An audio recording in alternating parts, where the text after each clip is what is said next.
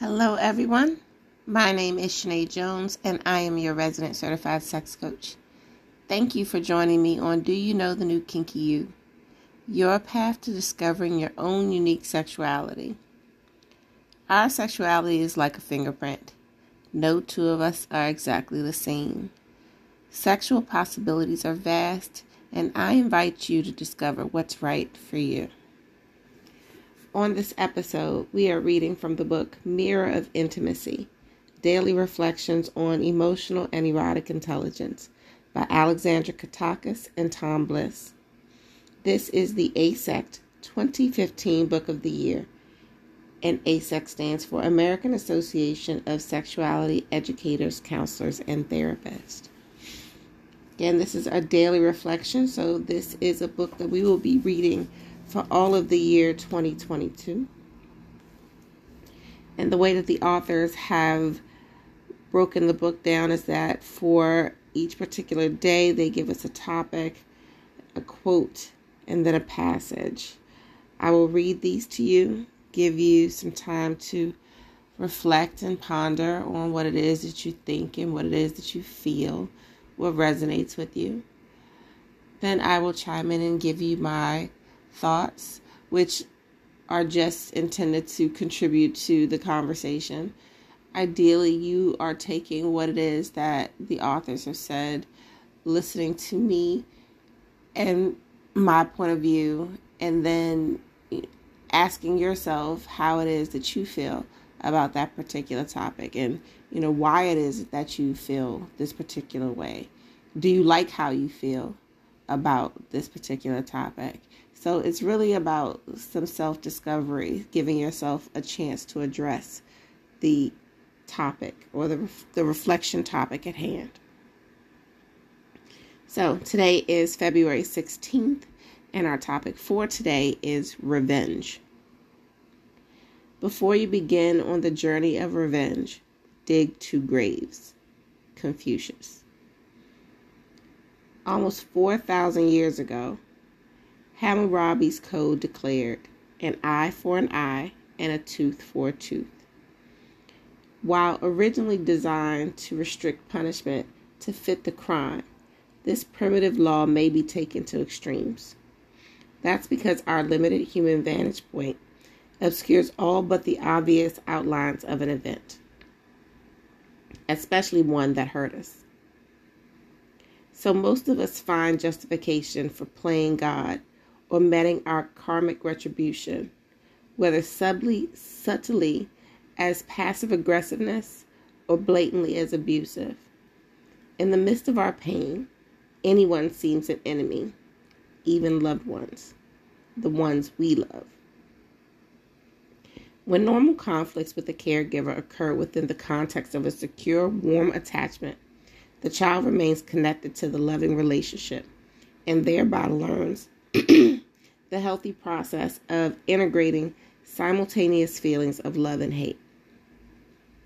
But in emotionally insecure households, incidents of rage or hate shred the flimsy connection, and the child desires revenge. One traumatic result of being unconnected to any larger context of caring. Later, those who were never taught by love how to accept and resolve conflicting emotions may find historical patterns frequently triggered and re-experience the anger and sense of wrong experienced throughout childhood. Demanding retribution for injustice might be fair, but violent payback never brings peace. The means must equal the end. The only antidote for revenge is self-love. How can we possibly invite love, compassion, and awareness when the fires of vengeance consume us?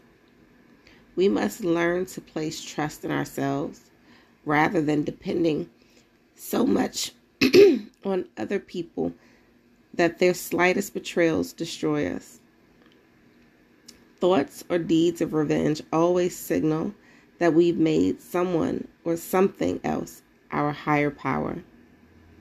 But there's nobody and nothing out there that can ever make us whole. Peace of mind and true justice is an inside job. Okay. What are your thoughts on revenge?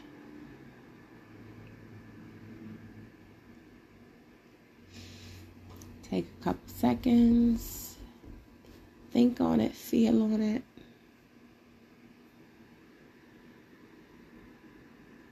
I think revenge is definitely one of those topics that requires some thinking and some feeling. So, for me, when I think about revenge in general, it just takes me to a place where somebody has done something again. Like the author said, we're coming from a place of hurt. And because we are coming from a place of hurt and those feelings are unresolved, the focus that we have in our head is revenge. We want retribution. We want get back. And that is the difference between, let's say, in my head, I'm immediately thinking of the criminal justice system, where we all know that it's not fair. It's fair is not is not close to a word that we can subscribe to the American justice system, but it is what we have. And so in that context, if somebody were to commit a crime against me, I would want justice for myself, for that person to receive some level of punishment for the crime that they committed against me. I would have to seriously evaluate under what circumstances I would seek revenge over justice, revenge over retaliation, or retribution, retaliation and revenge over retribution. Where does that line actually exist?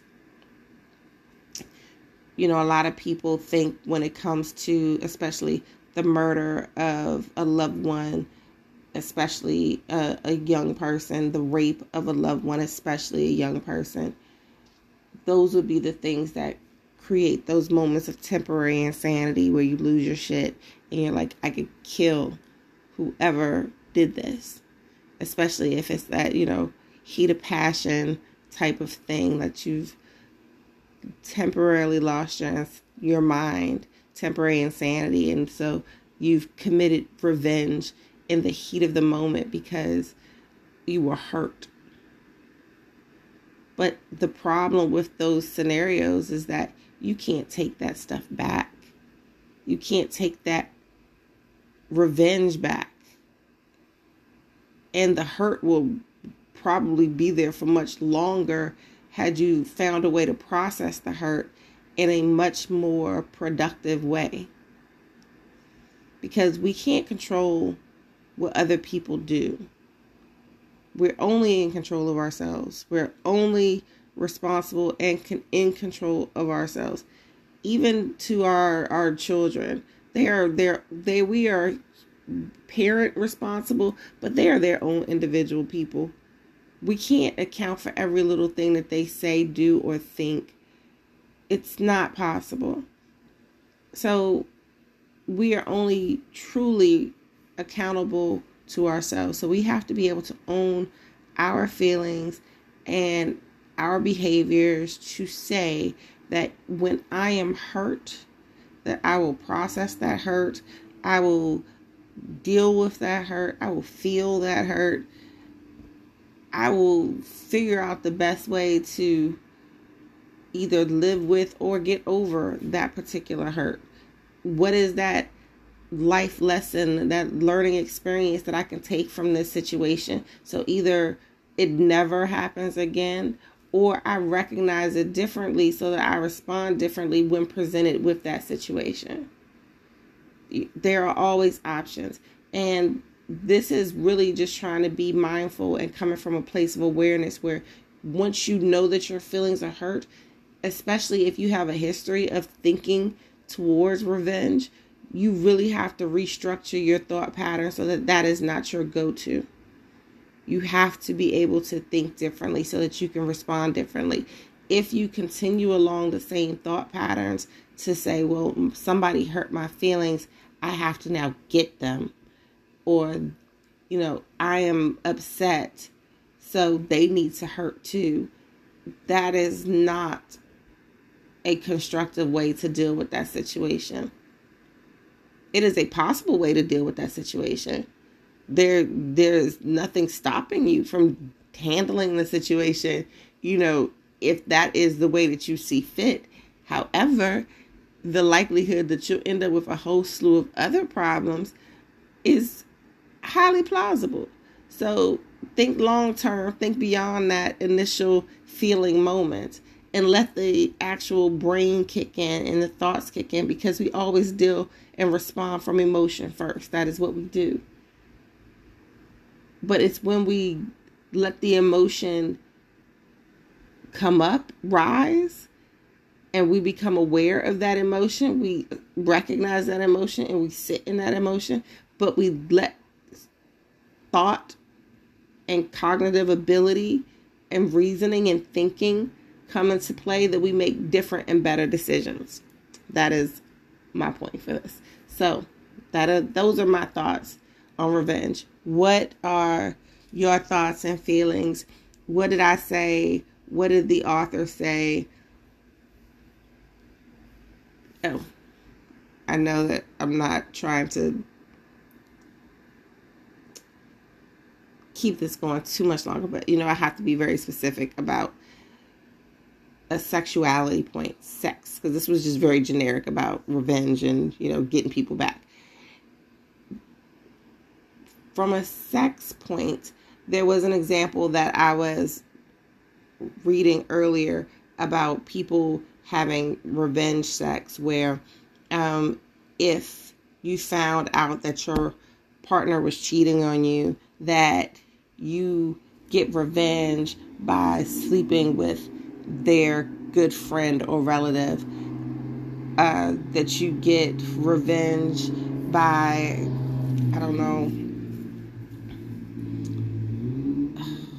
having random sex with a stranger and letting him find out about it. There are a lot of different ways that you can revenge sex. Those are also not healthy ways. So if you are upset about a situation that has happened in your relationship, be a grown-up and talk about it. Please don't use sex as a weapon unless that is a scene that you have made up and agreed to and consented to. Don't use sex as a weapon. Okay, so that is it. My name is Shanae Jones. I am your resident certified sex coach, and I thank you so much for being here and listening to Do You Know the New Kinky You? Sexuality is becoming easier to digest, but we still need to take it a bite at a time. These conversations can be uncomfortable, but the more frequently and honestly we talk, the less uncomfortable it will be.